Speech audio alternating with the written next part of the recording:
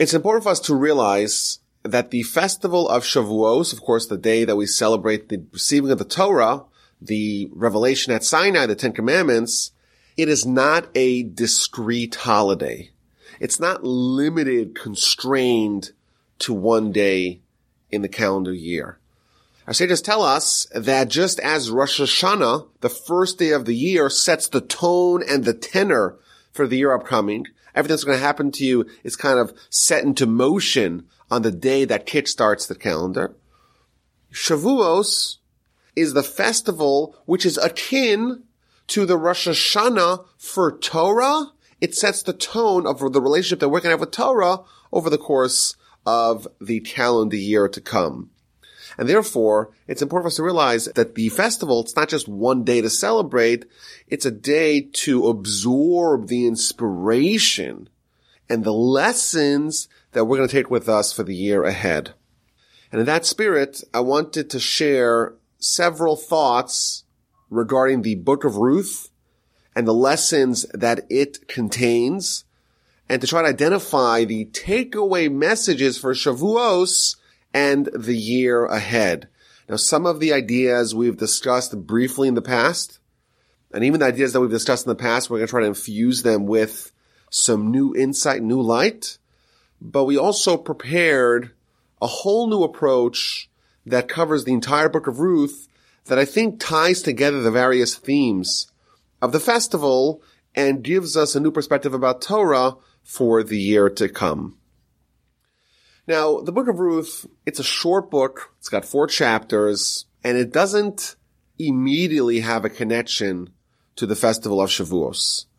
You know, it tells a story about a family, a wealthy family, lives in Bethlehem, a father, a mother, and 2 sons, and they decide to leave. There's a famine, and they want to leave. Our sages tell us that they were very rich, and there were too many people who needed their help, and they couldn't deal with it, and they said, you know what, we're out. And they travel east, they cross over the Jordan, and they go to the land of Moab. And in the land of Moab, the 2 sons marry into Moabite royalty. They marry 2 princesses, Ruth and Orpah. Now, things very quickly sour on this family. They lose their money. The father dies, and the 2 sons die, and you have Naomi, the mother, the widow, and her 2 daughters-in-law, Ruth and Orpah, also widows, and they don't have anything, and they decide to head back to Israel, head back to Bethlehem. The famine has subsided, and maybe they'll get help. Maybe they'll get what they need back in Israel. And maybe the critical part of the story is what happens next. Ruth, Orpah, Naomi, they begin to head back. But then Naomi starts to discourage them, dissuade them. Stay here, you're Moabites, you're princesses.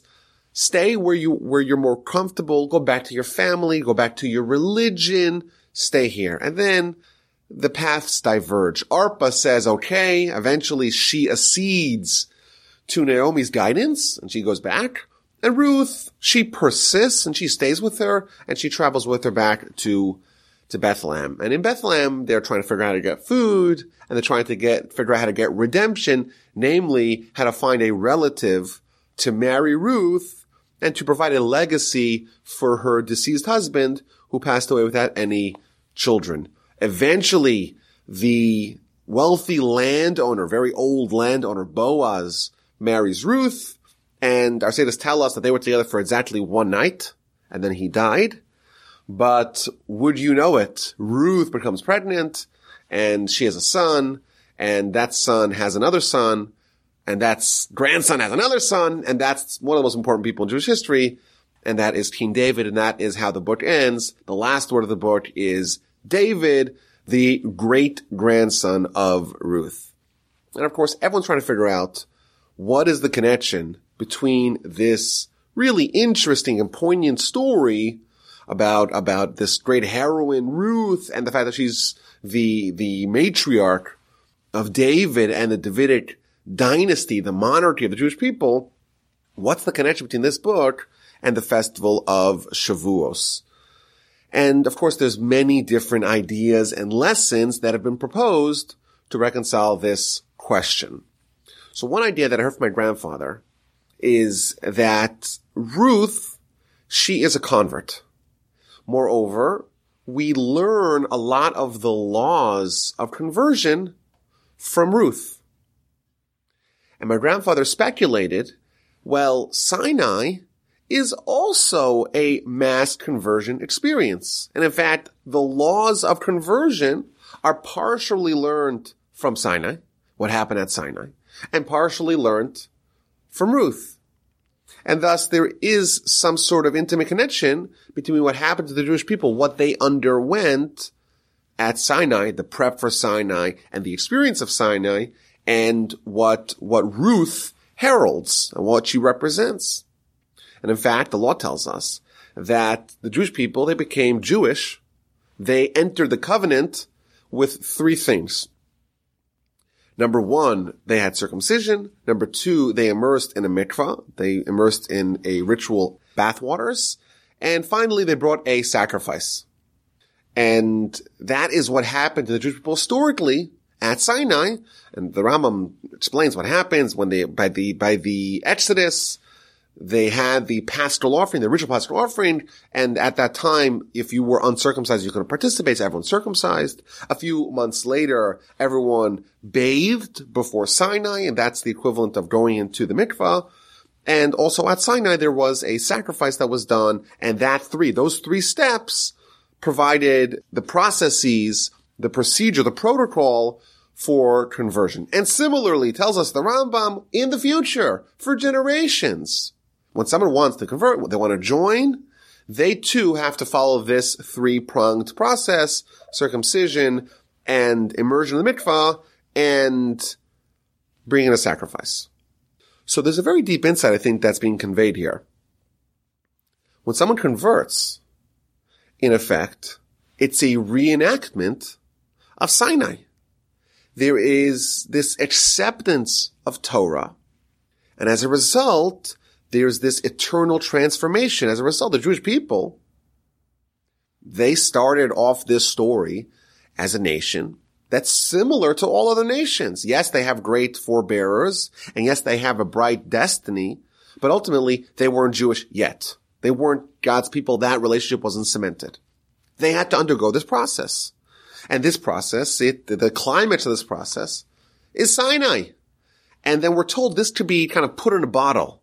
You could encapsulate this process, and it could be repeated in the future. And I think for us, the takeaway is, just as when someone converts, our sages tell us that a person who converts, they have a clean slate. They're like a child that was born.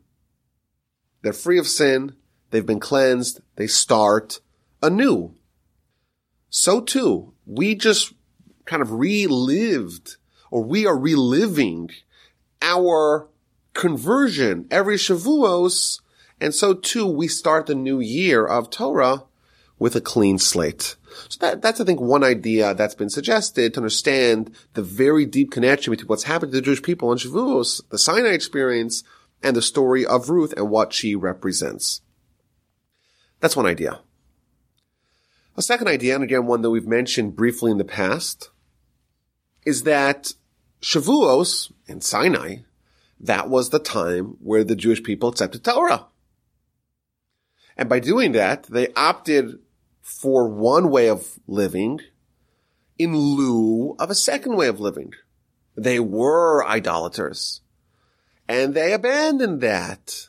They were like the Egyptians, and they departed that, and they adopted a new way of life. They forfeited their previous identity, and they embraced a new identity. And here we see Ruth doing the same thing. She descended from royalty.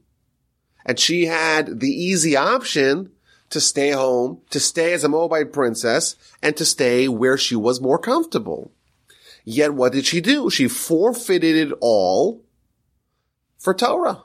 And thus she embodies the commitment that was done at Sinai. And in fact, the Rambam again, when he talks about Torah study, he reiterates the point that it's not possible for someone to have both.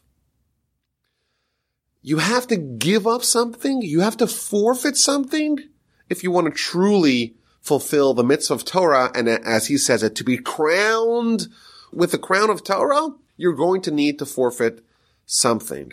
And I think Ruth, she really is the paragon of that. She forfeited everything, her family, her comfort, her homeland. She gave it all up for Torah, for the Jewish people, for her faith. And thus, she teaches us how it's supposed to be done. And I want to maybe take this to a deeper level. It's really interesting. If you read the story, you find two sisters-in-law. According to the Medrash, they're actually sisters as well. They're two princesses. And they've spent 10 years with this Jewish family. Of course, their husbands have died. Their father-in-law has died. But obviously, they've been changed from this experience. And now the mother-in-law, Naomi, is going back to Israel. And both of them are inclined to join. It's an amazing thing. They're willing to give up their comfort, their royalty, for Torah, for the Jewish people. But what happens? This is described in the very beginning of the book of Ruth. They start heading with her, and Naomi starts to push them away, to repel them. You did kindness with me. You did kindness with the deceased. The Almighty is going to repay you. Go back home. Go back home. They kiss. They have a very emotional parting. Go back home. So she starts deflecting them, pushing them away. And both of them insist on staying with her. No, we're coming with you. Both of them are committed to the cause. But again, Naomi pushes her away. Don't come with me. What do you expect? I'm going to have more kids now? I'm old. I'm not going to have any more kids. And even if I do have kids, how long is it going to take for my kids to grow up to be marriageable material for you? Well, why are you sticking with this old widow? What do you want from me? Can I possibly mother another son or two more sons for you to marry? It's not going to happen. Just go back to your family, go back to your home, go back to where you came from. And again, there's crying.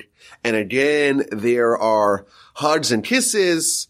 And Orpah says, shalom, ciao, I'm out. But Ruth, she persists. And again, Naomi tries to send her home. Look, your sister-in-law, she went back. She went back to her land, to her nation, to her gods. Follow her. And what does Ruth respond? Ruth says, don't mention it again. I'm not leaving.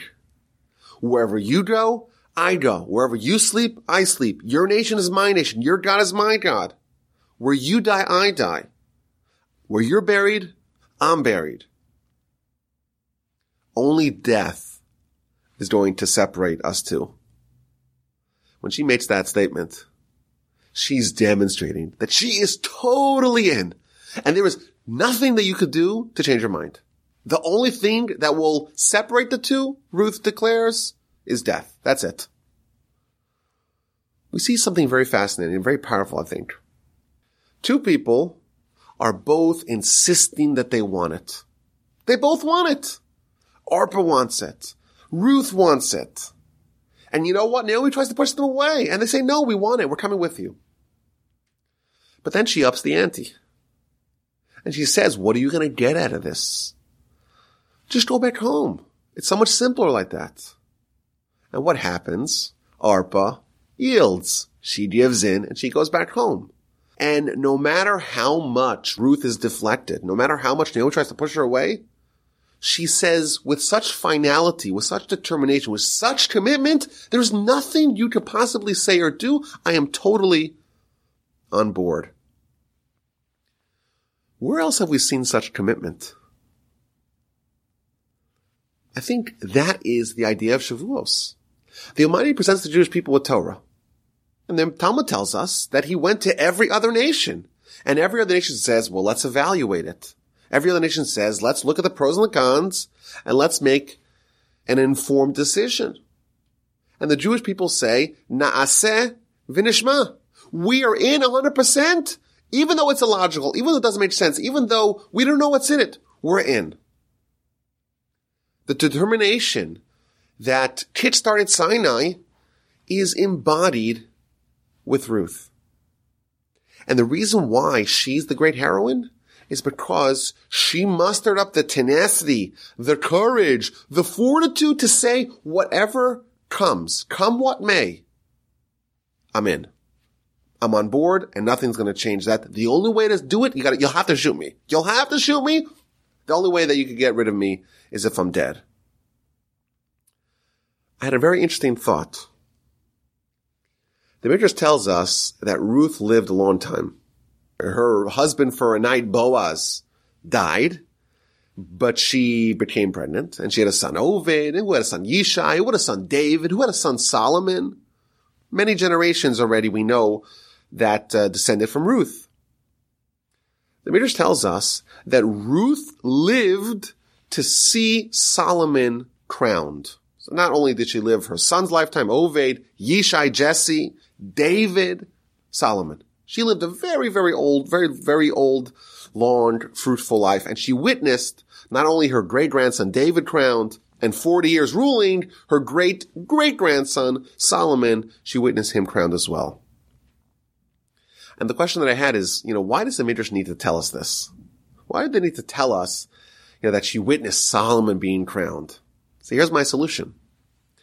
The Talmud in the book of Shabbos tells us that when the Jewish people said, Na'aseh v'nishma, we will do and we will listen, and they preempted their commitment to action before they actually knew what was in it. At that time, the Almighty sent 600,000 angels, and each one of them holding 2 crowns, and placed these 2 crowns upon the Jewish people. Each one of the Jewish people, one for Na'aseh, one for we will do, and one for Nishma, and one for we will listen. The commitment of Sinai, the commitment of Shavuos, earns someone 2 crowns. Ruth, she is the embodiment of this total commitment. Na'aseh v'nishma, we're in. Come what may. She represents Shavuos even though it's many centuries hence. And therefore, it's fitting that she too is also rewarded with 2 crowns. And therefore, the lesson of the day, perhaps we could say, the lesson of Shavuos is that it's a time for us to become great. But the way that we become great is to have the commitment of the decision of Ruth.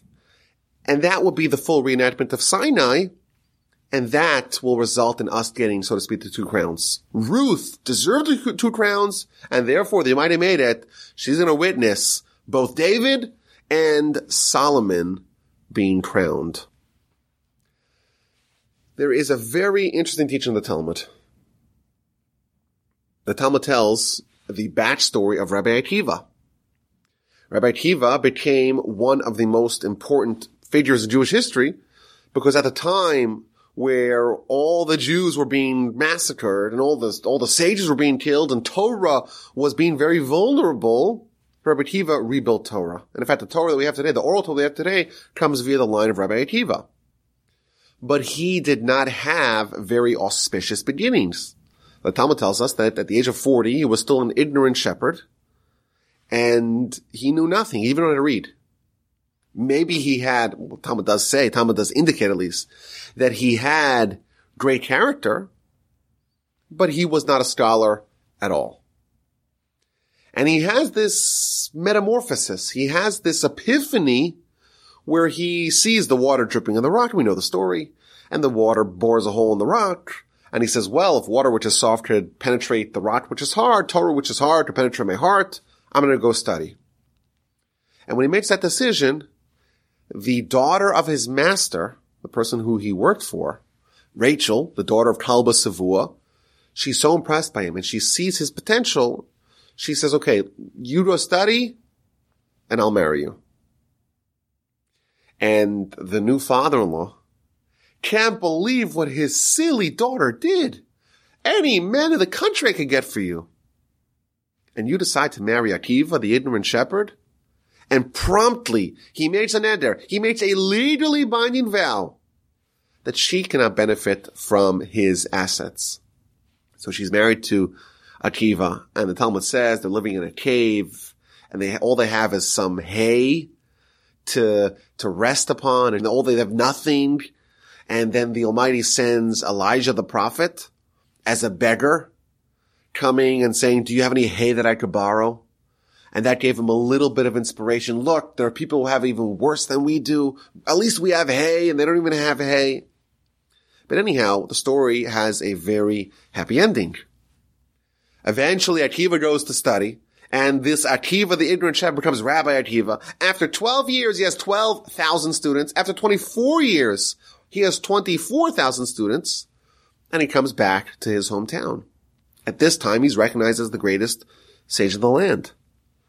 And the whole community throngs to go visit the great sage. And the Talmud tells that his wife was there. No one knew that she was his wife. She has to elbow her way to the front. And the students say, what are you doing here? And the Rabbi Akiva responds famously, Sheli v'shelachem shela. My Torah, your Torah is really her Torah. She sent me here. And then he has an audience with his father-in-law, Kal B'Savua. His father-in-law does not know that this Akiva, the greatest sage of the land, is actually his son-in-law. He's disowned his family. He's disowned his daughter. He's not interested in them anymore.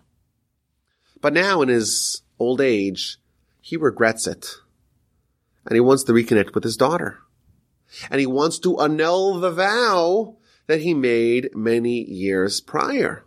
So what do you do when you want to annul a vow? So there is some halachic precedence for the fact that you go to the sage and you say, listen, I didn't know at the time what I would actually feel if I did the vow.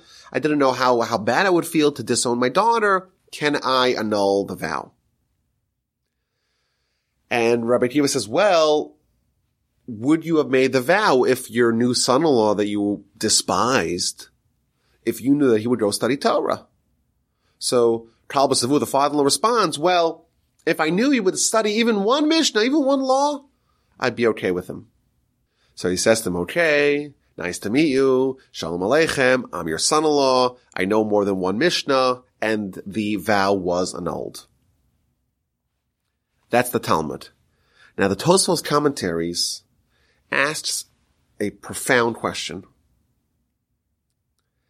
They say that yes, there is this halachic carve-out to annul a vow. But the reason for the annulment of the vow cannot come subsequently. Meaning that you could only get rid of the vow provided you didn't realize how it would make you feel. But suppose something else happens that changes the calculus and it happens post facto, well, that would not be grounds to annul the vow. And therefore, Rabbi Akiva, at the time of the vow, was not a great Torah scholar.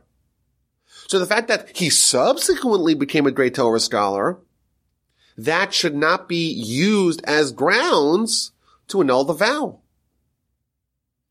And the Tosfos gives a very important answer. It's relevant to our subject. Tosfos says, yes, indeed, Rabbi Akiva was not a Torah scholar at the time of the vow. But you know what he did have? He had already made the decision to go study. The decision he did make. The implementation he did not make. But Tosfos says, if someone makes a decision to go study,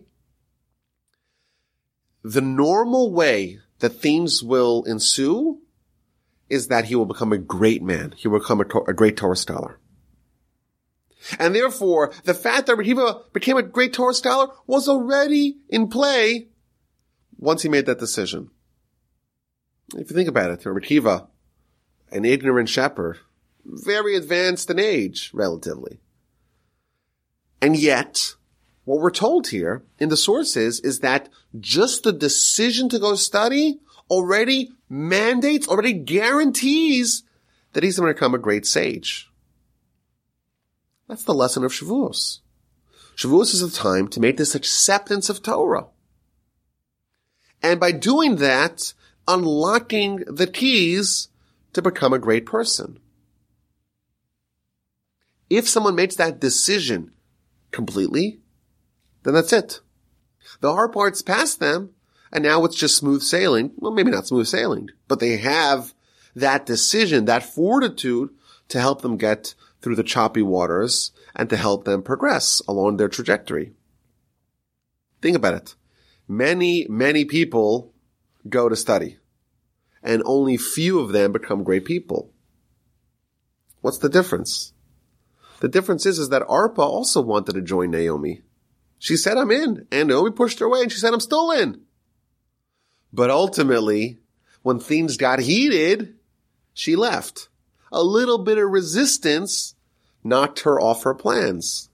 And therefore her commitment to go was not with the same degree of Na'aseh v'nishma, we're all in. Rabbi Akiva, he went like Ruth. He said, Na'aseh v'nishma, I will listen, I will do whatever it takes.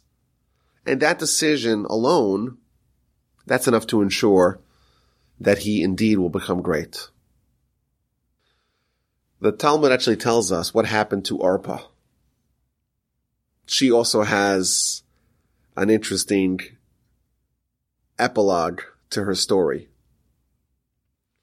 The Talmud tells us that on that night, she went back to Moab, and she went back to her sinful ways, and went back to her idolatrous ways, and already that night, the way the Talmud says it, many organs were in her, and even a dog. Basically, she descended and spiraled very, very, very quickly. And she has a very famous son. Her son is actually Goliath, the evil monster who wants to kill as many Jews as possible. And isn't it interesting? Two sisters-in-law. They start off the same way. Sisters-in-law. Both of them are in. Both of them want to join the Jewish people. One has the Ruth commitment, and one doesn't. And isn't it interesting that their paths diverge so sharply that Ruth's heir, David, and Arpa's heir, Goliath, are on totally polar opposites of the spectrum and are, in fact, these rivals representing the different halves of these trajectories. And what's the difference? The difference is one had a decision that was kind of flaky. And one's decision was so ironclad, you're going to need to shoot me if you want to get rid of me. That's it. That's Ruth, and that's why she married David. I want to speculate. This is me speculating. How is it possible that Orpah, the other sister-in-law, the other sister, she ended up so bad that it wasn't like she, gradually went back to her idolatrous ways and things ended up okay. Ruth becomes this great heroine. We have a whole book that we read about her. She's the grandmother, great-grandmother of David and the matriarch of Messiah. There's almost no greater honor that someone could possibly have. And her sister-in-law is only slightly different. She also wanted to do that, but she went south. Maybe we could speculate that when someone has a desire, they have good intentions, but they're not ironclad. They're not actualized in that way. It actually is going to backfire and end up worse. Maybe, this is me speculating, maybe if Arpa said, you know what, you're right. She didn't halfway it. She didn't say, you know what, let me come. And after she was pushed away once, she said, let me come nonetheless. She made a decision halfway. She said, I want to come with you. She came.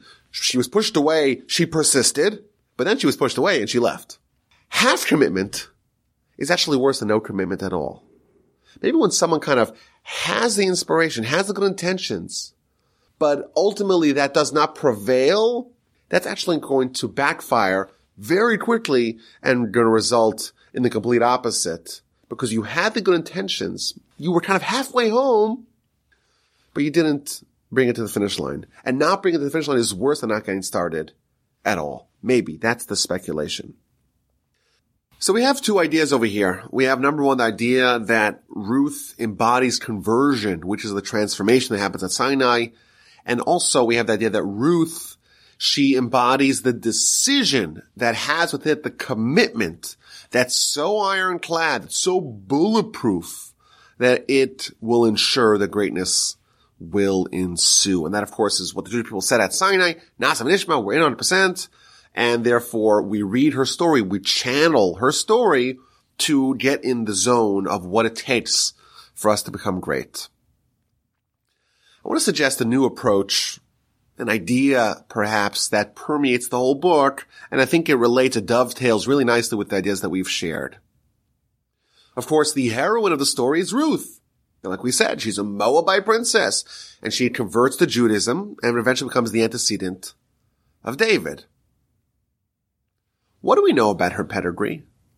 What do we know about Moabites? And what do we know about Ruth's antecedents? It's really interesting that the more we study about Ruth's background, the more we should be surprised by her character. The origin of the Moabite nation is very ignominious. In fact, it's told in chapter 19 of Genesis, after the Almighty turns over the cities of Sodom and Gomorrah, Lot is left with his 2 daughters. His wife was on the journey, but that ended up quite saltily for her. His married daughters, they remained in Sodom and Gomorrah, and he has just him and his daughters. And they're in a cave, and they're convinced that the world is over. And these 2 daughters, they discuss with each other, there's no men in the land to marry us, and we have to repopulate the world. And there's only one man, and it's Lot, our dad. So they ply him with alcohol, and the first night, the elder daughter sleeps with Lot, and the second night, the younger daughter sleeps with Lot, and both of those encounters result in conception. And the older daughter has a son, and she names him Moab, which means from my father, Av is father, Moab from my father. And the younger daughter has a son named Ammon, or Ben Ami, the son of my nation, which is kind of hinting that this is an internal job, and that is the forebearer of the nation of Ammon. So isn't it interesting? We have 2 nations that the Jewish people encounter. One of them is the nation of Moab that comes from Lot and his oldest daughter. And of course, Ruth comes from that nation. And then you have the second nation, the nation of Ammon, that comes from Ben Ami, which is the younger daughter of Lot. Now, when the Jewish people, as already a full-fledged nation, leaving Egypt, they have to encounter lots of different nations on their way to Israel. Of course, they have the war with Amalek. They have the war with Midian. And then they're told, okay, the 2 nations, Moab and Ammon, you don't make war with them. Why? So the Talmud tells us because, Moab, that's going to have a very important descendant. That is Ruth, of course, the great-grandmother of David and of Messiah. And Ammon, the other nation, is also going to have an important child, and that is Naamah, the wife of Solomon and the mother of King Rehoboam, Solomon's heir. So isn't it interesting when you look at the shameful, the scandalous, the ignominious origins of this great heroine? You have Ruth, such an important figure in Jewish history, and yet she descends from such shameful origins. Moreover, our sages tell us that if you look at Lot's 2 daughters, you have the older daughter, and she names her son Moab, from my father. You think about the kid going to school. Why are you called Moab? What's he going to say? Well, my mother and my grandfather had a baby together, and therefore my mother decided it was a good idea to name me Moab from my father. It's a very crass, coarse name. Ben Ami, the other cousin, or I guess closer than that genealogically, the other one is called Ben Ami, the son of my nation, which is more ambiguous. So Talmud points out that there is a difference between kind of the sensitivity of these 2 sisters. The older sister is a little bit more coarse, a little bit more crass, a little bit more overt about what had happened. She wasn't embarrassed about it. Whereas the younger sister was a little bit more embarrassed, a little bit more sensitive, and she gave the name Ben Ami. And therefore, says the Talmud, when we are told that we have to avoid war with these two nations, the nation of Moab were told not to make war with them. The nation of Ammon were told not to harass them or oppress them in any way. And what you can imply from that is that in Moab, we're supposed to oppress. We're supposed to harass them a little bit, but not Ammon. And the difference is, what could possibly be the difference? Two belligerent nations. We're not supposed to make war with either one of them because of their important descendants, but one of them was supposed to harass. Here's the difference. Because one nation, the Moabite nation, is a much more crass, much more immodest nation, therefore we're supposed to harass them. Can't make war with them, harass them. But the other nation, a little bit more sensitive, don't make war and don't harass or oppress them at all. So isn't it interesting? We have Ruth that comes from this very immodest backstory. And not only that, two people came from that same kind of story, and she came from the one that was even more immodest, from the Moabites. And of course we know in the book of Numbers, the Moabite women are conscripted to go cause the Jewish people to sin. They seduce the Jewish people to sin, to sleep with them, and ultimately to do idolatry with them. So we have a nation that from its very origin is connected to immodesty. And not only that, it's the more immodest of the two immodest sisters. And not only that, we see how their nation's behaving. So this is a nation that really represents immodesty. And yet, Ruth is the paragon of modesty.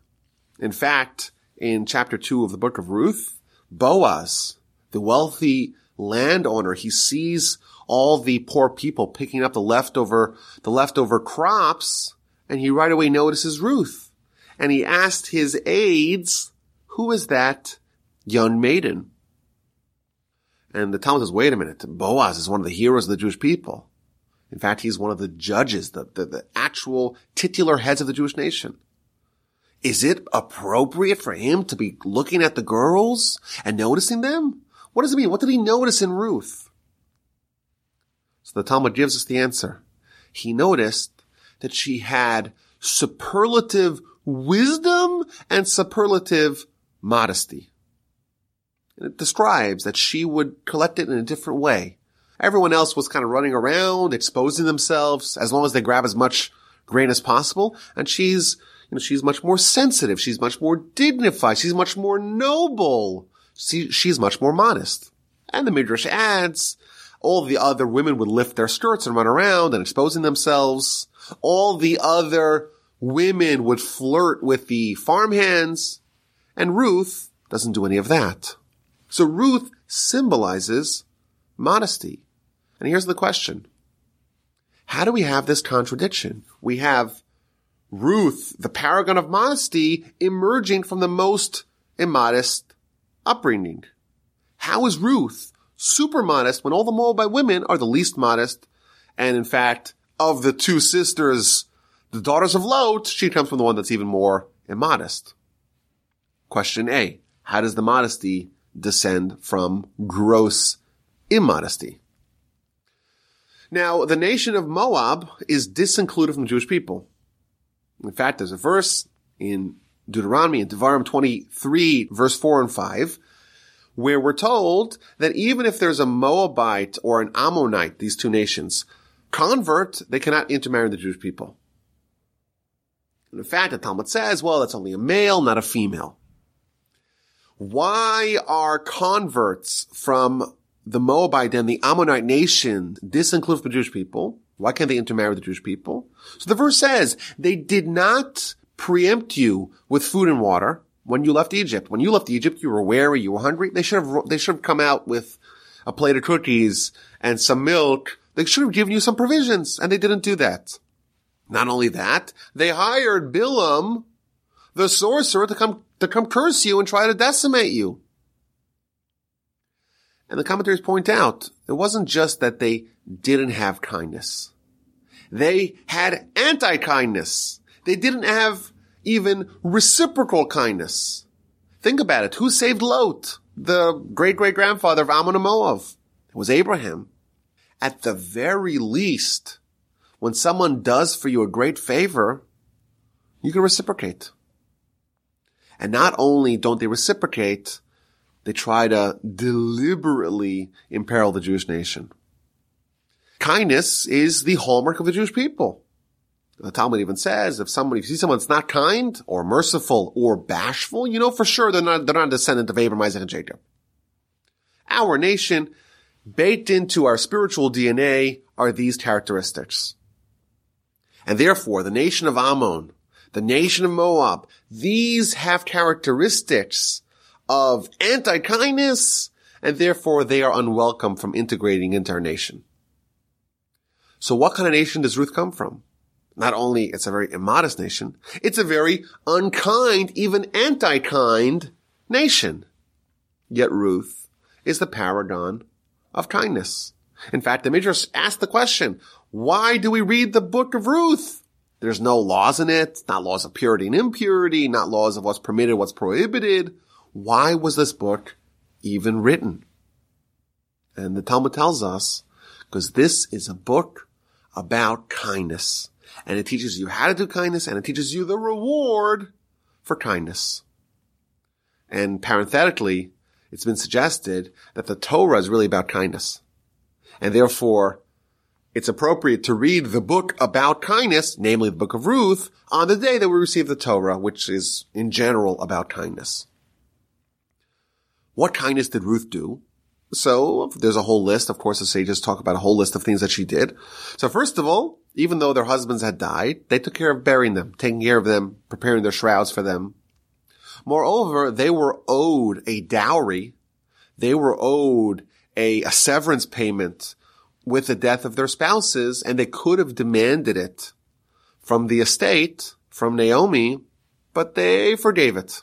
And this is, by the way, both of them, both Ruth and Orpah. Moreover, she did kindness with her deceased husband. She tried to build a legacy for him. She could have gone for younger men. She went for Boaz, the relative of her deceased husband, Machlon. She did kindness with her mother-in-law. She is gleaning from the field to try to provide for her elderly mother-in-law. So our sages tell us that Ruth, and the book of Ruth, and of course the persona of Ruth, is all about kindness. The whole book and her whole story is exuding kindness. Yet what nation does she come from? She comes from a nation that not only does not have kindness, they have anti-kindness. To the degree that they are eternally disincluded, the males at least, from the Jewish people. They have such a gross, egregious lack of kindness, yet the daughter of the Moabites exhibits superlative kindness worthy of an entire book being added to the canon. How do we again reconcile this contradiction?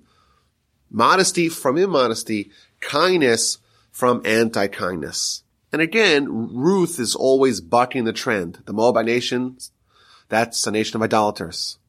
And Ruth, of course, is willing to forfeit all for true faith. She's again behaving in the polar opposite way than what you would expect. Moreover, Ruth, we said she's a princess. And the Talmud tells us that she's a direct descendant of Balak. Balak is the king of Moab that hired Bilam in the book of Numbers to go curse the Jewish people. Talmud tells us that Ruth is the granddaughter of Eglon, who is the son of Balak, the king of Moab. So it's kind of ironic. She spans two very opposite monarchs. She's the great-granddaughter of Balak, the failed monarch king of Moab, and she's the great-grandmother of David, the eternal king of the Jewish people. But again, we see that she comes from very poor stock, and yet someone so righteous, so pure, so holy emerges from someone so evil and so corrupt. I think that's a very fundamental question about Ruth. How does she have what she has? How does she exhibit the great characteristics that she has? So I want to suggest an idea Maybe it's the central theme of Ruth's story, and maybe it would explain the total metamorphosis, the total transformation that she undergoes, and maybe also might explain its connection to Shavuos, to Sinai, and to Torah. Our sages tell us that even though her antecedents, we spoke about Lot's daughters, the Moabite nation in general, Balak, all of her antecedents are all corrupt. Yet our sages tell us there was a kernel of righteousness and holiness and kindness and modesty in each one of them. So let's start with Lot, the great-great-great-granddaddy of Moab. Lot, we're told, had an association with Abraham. In fact, when Abraham is trying to quell the dispute between his shepherds and Lot's shepherds, he approaches Lot and tells him, there shouldn't be a battle between us. After all, we're brothers. And they were, of course, related. But Rashi there tells us that they had a similar visage. What this means is that there's some overlap, there's some similarity between Abraham, one of the greatest people that have ever lived, and Lot, not that great of a character. Abraham, of course, represents kindness, and Lot, to a certain degree, also had some kindness.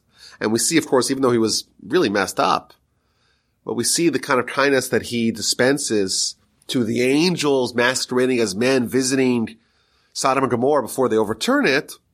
We see that he does resemble Abraham in a little bit. But we're told, Abraham tells us that we're brothers. Him and Lot are brothers. They're not the same. But there's some kernel that's within Lot that is not manifested, that's not present. It's latent. It's embedded within him. There's some similarity to Abraham. And when is that fully manifested? When is that brought to fruition? When is that actualized? It's actualized in his great-great-great-great-granddaughter, in Ruth. Similarly, let's go to Lot's daughters, Ruth's other antecedents. The Talmud in the book of Nazir, page 23b, going into 24a, tells us a very shocking statement. A person should always do a mitzvah. You should run. Don't tarry. Don't dither before doing a mitzvah. Run to do a mitzvah. Why? Because two daughters of Lot that ran to do a mitzvah. Which mitzvah they run to do? Repopulate the world. Be with their father. And because the elder daughter ran first, she spent the first night with her father Lot, therefore she joined the Jewish people, or her line joined the Jewish people 4 generations earlier. And you have Ruth, and then Oved, and then Yishai, and then David. And only the following generation do you have Rechavam, who comes from the other sister from Ammon. So why did the Moabites merge with the Jewish nation, or at least one part of it merge with the Jewish nation, 4 generations before the Ammonite nation merged with the Jewish nation? Well, it's because the elder daughter preempted the younger daughter by 1 night. That's what the Talmud says. But it is a shocking statement. The Talmud says you should run to do a mitzvah. And what's the lesson? Or what's the source that you should run to a mitzvah and don't tarry? Don't dither? From the 2 sisters, the daughters of Lot, going to spend a night with their father? Is that what a mitzvah is? Doesn't sound like a mitzvah to me. That sounds like incest. That sounds like a grave sin. How could the Talmud label this activity as a mitzvah? And what our sages are revealing to us is that, of course, this wasn't a mitzvah. In fact, even for non-Jews, they don't have the 613 mitzvahs. This will be included in the prohibition of forbidden relationships. What it's telling us is, yes, Lot's daughters did something really repulsive, repugnant, prohibited, corrupt, a sin. But you know what? There was a little kernel of righteousness in it. There was a little component of what they did that was done properly, that was done for the sake of heaven, willing to spend a night with a man for some good intentions, even though it's done on the sinful context. And that is, to a certain degree, a kernel of a mitzvah. And when does that get actualized? Of course, with Ruth. Ruth also spends a night with a man, also to do a mitzvah for a good cause. But that, of course, was actually a full mitzvah. It wasn't a sin at all. And that good intention, so to speak, is baked in to, the recesses, so to speak, the abyss of the character, and then it comes out to fruition with Ruth. So we see Lot has some kindness. It comes out with Ruth. His daughters have a little bit of righteousness, a mitzvah, if you will, and that also comes to fruition with Ruth. What about Balak? Balak is maybe one of the worst villains of all time. Is there anything redeeming about him? The Talmud tells us that yes. And again, this is another shocking statement from the same page of Talmud in the book of Nazir 23b. Rabbi Yehuda says in the name of Rav, a person should always do a mitzvah and study Torah, even if it's not with pure motivations. Why? Because when you do some things with imperfect motivations, eventually it will lead to doing something with good motivations. And what is the source? What is the example of someone who did something with bad motivations, but it ended up okay? That is learned from Balak. Why? What did he try to do? He tried to do a mitzvah. What mitzvah did he do? Well, he brought 42 sacrifices. When did he bring 42 sacrifices? When he's hiring Bilam to go curse the Jewish people. He did a mitzvah. Of course, the intentions were very not noble, but you know what? It ended up pretty good for him because he got Ruth as his descendant. It's an amazing idea here. Cursing the Jewish people. Attempted genocide. It's a mitzvah, albeit with imperfect intentions. That's a mitzvah? You brought sacrifices? That's a mitzvah? Again, there's a very deep idea here. No one is claiming that Balak was righteous. No, he was a wicked person. He was, again, a tyrant who tried to genocide the Jewish people. But you know what? His evil, he did with a mitzvah. His evil, he did with sacrifices. Other people did evil. Haman, other people did evil without a mitzvah. And he did it with a mitzvah. There was some slight scintilla of a kernel of righteousness that existed within him that again is latent, is hidden, and is actualized, is brought to the forefront, is manifested with Ruth. Of course, this is a very powerful lesson for us. If that's considered a mitzvah, looks like we're in good shape, trying to curse the Jewish people, you did sacrifices. If that's a mitzvah, and that will eventually yield something really good, well then, looks like, of course, if we do an actual mitzvah, and maybe our intentions aren't so noble, but you know what?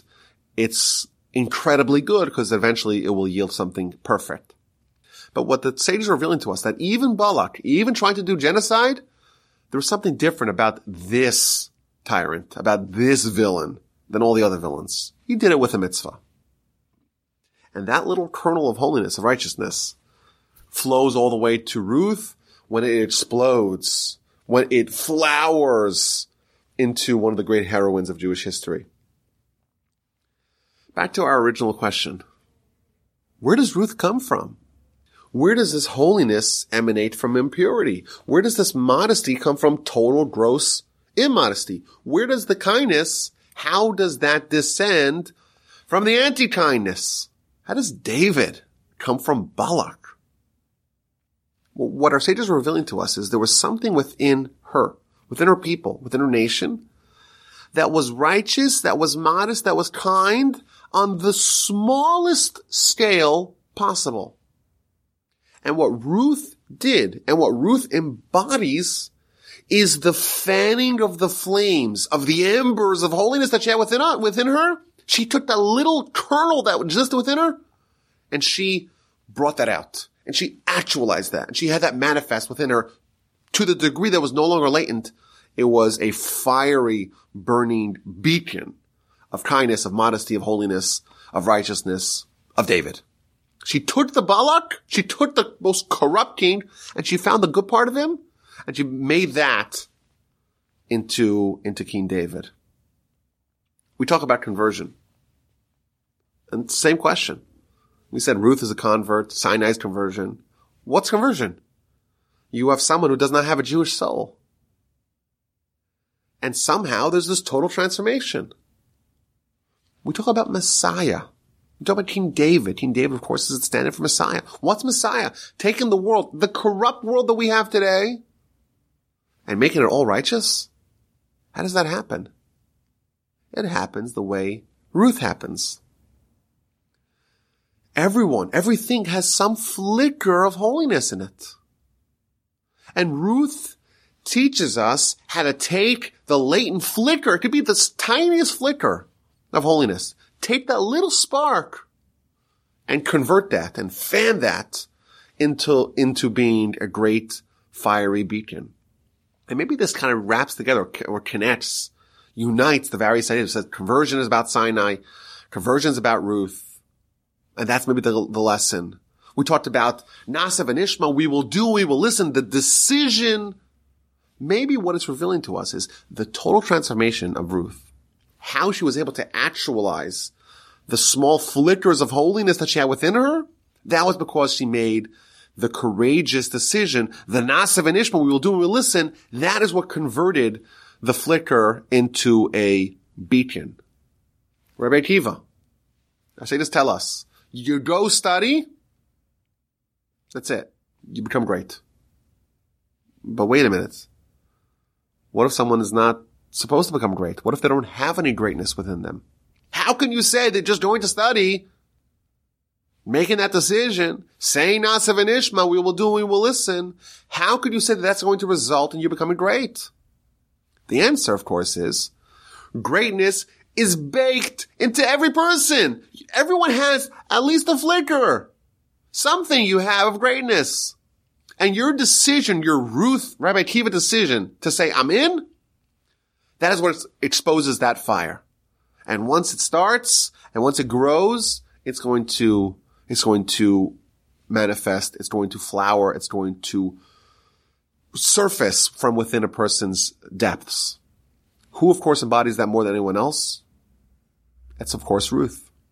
And the festival of Shavuos is about connecting to the internal kernel of holiness that we all have within us. And you know what? If we're descendants of Abraham, Isaac, and Jacob, we don't need to find a flicker. Oh, Lot had some similarity to Abraham. Oh, his daughters who did a terrible sin, there was some modicum of righteousness associated with it. Oh, Balak, yeah, he tried to kill a whole nation, but you know what? He did a mitzvah as well. Ruth had a really tiny flicker. That's what she had.